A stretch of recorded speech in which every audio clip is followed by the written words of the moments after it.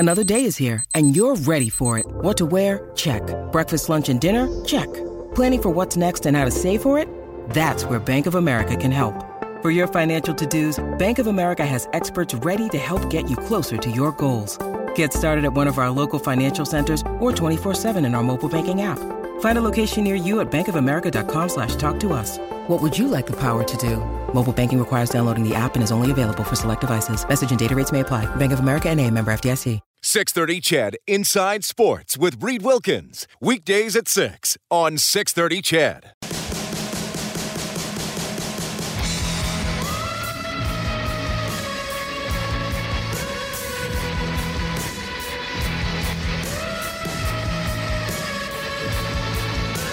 Okay, we got Kelly Hrudey standing by here. He's ready to go in a few minutes, but a couple of folks called in. We got Ron first and then Elvis. Guys, I got to ask you to be relatively brief today because we got Kelly's appearance. Ron, go ahead first. Hey, Reed.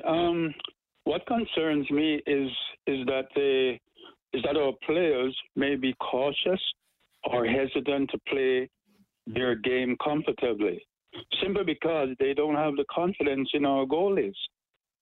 You know, this should have been, the most important position solidified before the start of the season. What do you think? I think that if the players don't have confidence in their goaltender, that can definitely affect how they play, for sure. And I think we've seen that. So I think that's a valid concern for sure, Ron. We also have Elvis standing by. Elvis, go fire away, buddy. I'll be real brief. Reed, first of all, just question number one really quickly. You can answer both at the same time, if you would. Do you think Kenny Holland and Dave Tippett will be gone if they lose a couple more games? Well, Tippett or Holland. Number two, really quickly. I think Tippett possibly if they don't turn it around. I think Holland's here until the end of the season. That's what I think. Okay, and really quickly with Florida, why would they start their backup goalie when they haven't played since Saturday against the Flames and they roll in town all guns a-blazing tomorrow night? Thanks, Reed. Sorry, Florida or the Oilers? The Florida. They started their backup goalie last night. Oh, I'm not sure. I didn't follow it close enough, Elvis. Or I'm sorry, I don't have an answer. Yeah, I noticed he was playing. What's their schedule after Edmonton tomorrow? Do they go to Vancouver on Saturday? Probably. Yeah, I'm sorry. I didn't read about why they made that decision with the goaltending, Elvis. I have let you down yet again. Sometimes I do that. Okay, tell you what. We'll call a quick timeout again. Kelly Hrudey is coming up. He's going to ask him if he's ever scored a goal. Well, I know he hasn't scored a goal. If he's ever tried to score a goal, as we had a young man in the AJHL get an empty netter last night, and Kelly will also tell you about any conflicts he had with media members throughout the course of his career. He's up next on Inside Sports.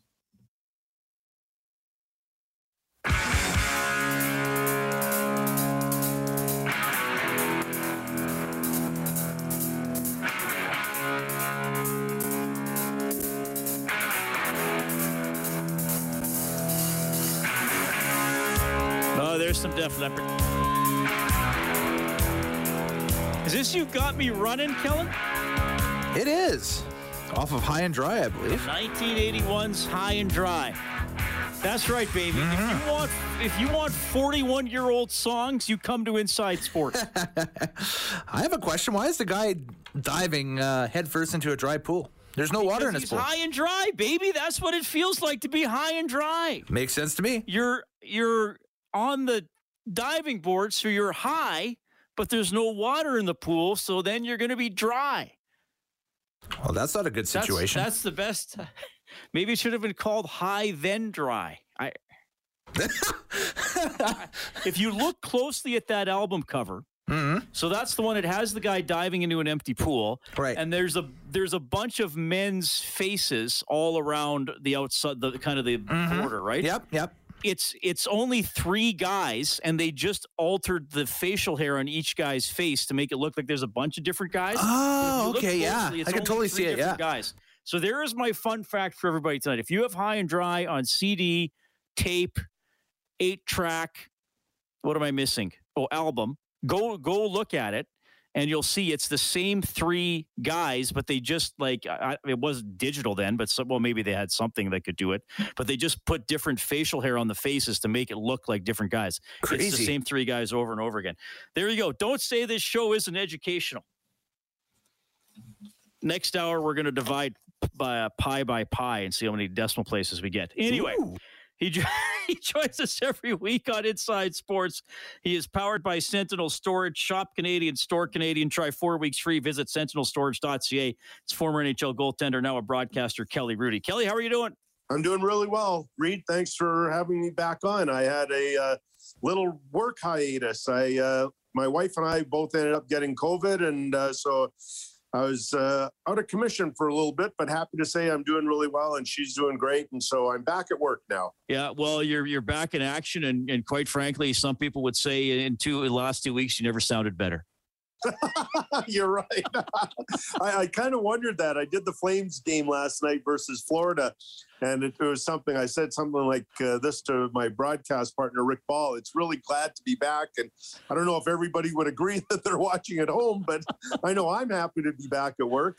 Well, of course, we're happy to have you back here on Inside Sports. You join us every week throughout the hockey season. And I want to start with something pretty fun here. And a goalie for the Spruce Grove Saints in the Alberta Junior Hockey League, Tristan Martin, who he's going to be on the show a little bit later on. He's actually playing another game tonight. So I taped with him this afternoon. He shot at the length of the ice behind his own net, all the way down into the other empty net. It's believed to be the first goalie goal in the Alberta Junior Hockey League, which is pretty cool. Holy. Wow. Now I can't believe we've never talked about this, that at least that I remember, and all the time you've been on my show. Did you ever shoot for an empty net, or ever? And if so, did you come close? Okay. So, well, I don't know. Do you know what the score was when Tristan shot that puck down? They were up 2. They were up 2 goals. Yeah. Okay. So you have a little bit of cushion room there, right? So, okay. So you probably wouldn't remember this about my career, and I'm sure your listeners wouldn't either, but I don't give compliments to myself very often. I like self-deprecating humor, but the fact of the matter is I was actually really good at handling the puck, and I could really shoot the puck back in the day. So with the encouragement of my teammates, they were always suggesting to me that if we have a 2-goal lead, not a 1-goal lead, but a 2-goal lead, that I should try and rip it down the ice for an empty netter. They always thought that would be really cool. And I was against it. I was completely against it, in fact, until they sort of got my ear and got my attention. And I was saying, okay, well, maybe I can. And in particular, just how they're urging me on, right? So we had a 2-goal lead. Al Arbor, and you know my love for Al and deep respect for his mind towards the game. And typically, I didn't think Al was all that old school, considering how you would think you would act. But so there was a 2-goal lead, and I did try it, and turned out to just be an icing. We ended up still winning by 2 goals. No harm done, I thought. And I went back to the dressing room, and let's just say Al was not very happy with me. And he let me know in front of all my teammates about how selfish I was. And that could have potentially turned into a 1-goal game, which could have potentially turned into a tie game. And that basically never, ever, ever, ever, ever try that again. So I didn't. And then I got traded to LA. And all my teammates, in particular, a guy like Luc Robitaille, he's like, Kelly, you got to go for it. It'd be so cool. And he was always urging me on again. And I just couldn't get Al Arbor out of my head. So all my life, and I had plenty of opportunities to try and rifle it down the ice and get a goal. And my head got in the way, and I just couldn't. So I admire guys that tried it. I admired guys that scored that way. And I really admire how the game has changed now, that you kind of celebrate it, right? That, yeah, you know, you're not being selfish. You're not being a hot dog. It's well within your skill set. Like, I could have easily ripped it over everybody's head. And in fact, in practice, I tried it often, and I was pretty darn accurate, because you also have to remember, and I didn't see Tristan's, but you have to practice it a lot because you have to take into account the spin or the rotation of the puck, right? So oftentimes if you're left-handed shooting goaltender, I would have to aim to the right of the net because depending on where the puck lands on the ice, but with that rotation of the puck, it's going to curve. And so it's not as easy if you have a great shot. It's still not as easy to hit an empty net because you have to take into that factor also. But, I think coaches today, they don't mind it. In fact, one thing that proves that point, now you can ice the puck from anybody or from anywhere if you're a skater, and coaches don't care if there's a face-off in your own zone, right? It used to be that was a no-no. You never went and shot the puck from your own zone into an empty net in case there was an icing and then in case that led to a goal. And so that whole mindset has changed. I'm going to say about 6 or 7 years ago that every coach just trusts his centerman so much that we'll take as many draws in our own zone now. We don't care. And so that's a good thing. Yeah. And if it goes in, then the game's over. Right. So, right. Yeah. Right. It's maybe worth the try. That's interesting. I did not know that you never tried for it again, even with other coaches, man. That's amazing. No way. And you think in LA, that was all high scoring, right? Like right. 6'4". Why wouldn't the goalie shoot for an empty net? I mean, you're the only guy without a point. Yeah, right. Exactly. And so, it's whenever I see it, I'm like, I'm very envious of these guys that have the mindset to do it. And like I said, it's a hard thing to do, though. It just doesn't slide down the ice in a straight line. There's a little bit of science behind it. Kelly Hrudey joining us tonight on Inside Sports. Okay, Flames and Panthers last night. I think Calgary just had 2 wins in their previous 11, so they got a big win because they're in kind of a slide too. Not quite as severe as the Oilers, but they've been having a bit of a funk. And Florida had been 8-0-1. I think they'd scored 50 goals in those 9 games. Like just incredible. Yeah. I kind of had one eye on the game last night while I was hosting. I wound up doing a podcast after the show, so I didn't quite see the whole game. Tell us a little bit about was that actually a 5-1 game, and what do you expect from the Panthers tomorrow? That's a great question. So the Flames got off to a great start, which would surprise nobody. They got off to one of their starts that they had at the beginning of the year, for the first 2 months when it seemed as though they scored the first goal in every single game. And that was a big reason for their early success. And then so they had that. They had a 2-0 lead. And then there was a good push from Florida, I'd say, in the second period. And Florida's a much better team than last time I covered them live. They have a lot more depth. I think Bill Zito has done a phenomenal job in getting some key players, but the depth players. And so I wasn't surprised that they started to come on in the second period. Sam Bennett scored another. I think that's his 16th on the season. Who saw that coming? But the Flames scored just minutes later on a power play, and that made it 3-1. And then that kind of took a little bit of the life away from the Panthers. But I will say this, to give credit to the Flames, I hadn't seen them play this well in probably 3 weeks. And I think they're really difficult schedule. At one point, they had played the most road games in the National Hockey League. They had been out east twice, so they had 2 long east road trips. I think there's a California trip in there. You know how those can be tough. And they had the fewest home games, and then COVID hit, and they just weren't the same team. They looked exhausted, and I'm not saying that as an excuse. That's just a fact. And I said that on Hockey Night about 2 or 3 weeks ago, that they look exhausted.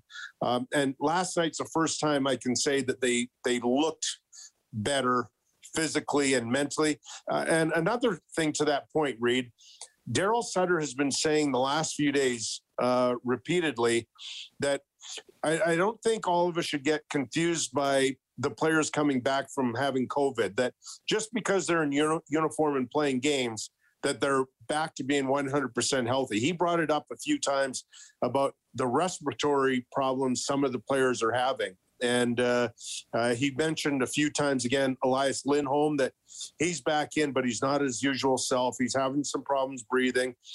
And I can speak to it a tiny bit, Reed. Like I said, I had COVID, and the last few days I'm feeling a little shortness of breath. Now, mine isn't severe, and I'm not an athlete, so it doesn't affect me the same way. But certainly, it has sort of played a factor in my everyday living. And I'm sure there are many people out there listening to this that feel the same way. Yeah, I had COVID, and for the most part, I'm through all my symptoms, but there still are some lingering things. And I think that the Flames definitely were a part of that. And I suspect most teams in the National Hockey League have been going through something similar. Kelly, I'm just going to take issue with one of your points during your answer there. When I've taken a California road trip, I've never found it tough. I knew you were going to throw something in my face that I get a good laugh with. Okay, good point by you. Who doesn't like sunshine and nice walks along the beach? And yeah, you're right. My bad. I take that back. All right. Okay, let's touch on having a nice glass of wine in LA Live. That can never be a bad thing, right? Oh, exactly. Yeah, that's fine. Okay. Look, the story the story yesterday, so we'll touch on it today, was obviously the Leon Draisaitl, Jim Matheson back and forth. I mean, you played in the NHL a long time, and obviously in even though you played in California, like good media markets with a lot of coverage, huge population, obviously in LA.